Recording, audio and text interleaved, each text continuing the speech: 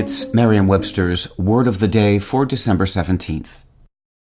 Hi there, it's Julia Louis-Dreyfus. You may know me from my podcast called Wiser Than Me, where I talk to older women and get their wisdom from the front lines of life. I was amazed by how many people told me our show made them look forward to getting older, which is why I'm here to talk about Season 2 of the show. Sally Field, Billie Jean King, Beverly Johnson, Ina Garten, Bonnie Raitt, just to name a few. All hail old women. Wiser Than Me Season 2 is out now from Lemonada Media. Today's word is oblivion, spelled O-B-L-I-V-I-O-N. Oblivion is a noun. It can refer to the state of something that is not remembered, used, or thought about anymore, or to the state of being unconscious or unaware. It also sometimes refers to the state of being destroyed.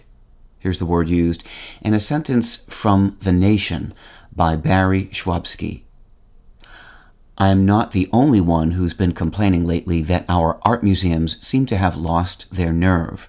In Art Forum last year, for instance, author Alex Kitnick lamented that the dream of the avant-garde museum has vanished into historical oblivion. The word oblivion asks forgetfulness of us in both its meaning and its etymology. The word's Latin source, oblivisci, means to forget, to put out of mind. And since its 14th century adoption into English, oblivion has hewed close to meanings having to do with forgetting.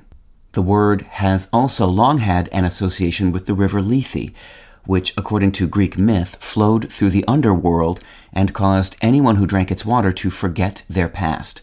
17th century poet John Milton wrote about Lethe, the river of oblivion, in Paradise Lost. The adjective oblivious, meaning lacking remembrance, memory, or mindful attention, followed oblivion a century later, but not into oblivion.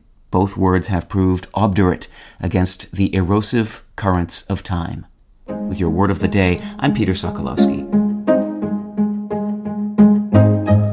Visit Merriam-Webster.com today for definitions, wordplay, and trending word lookups.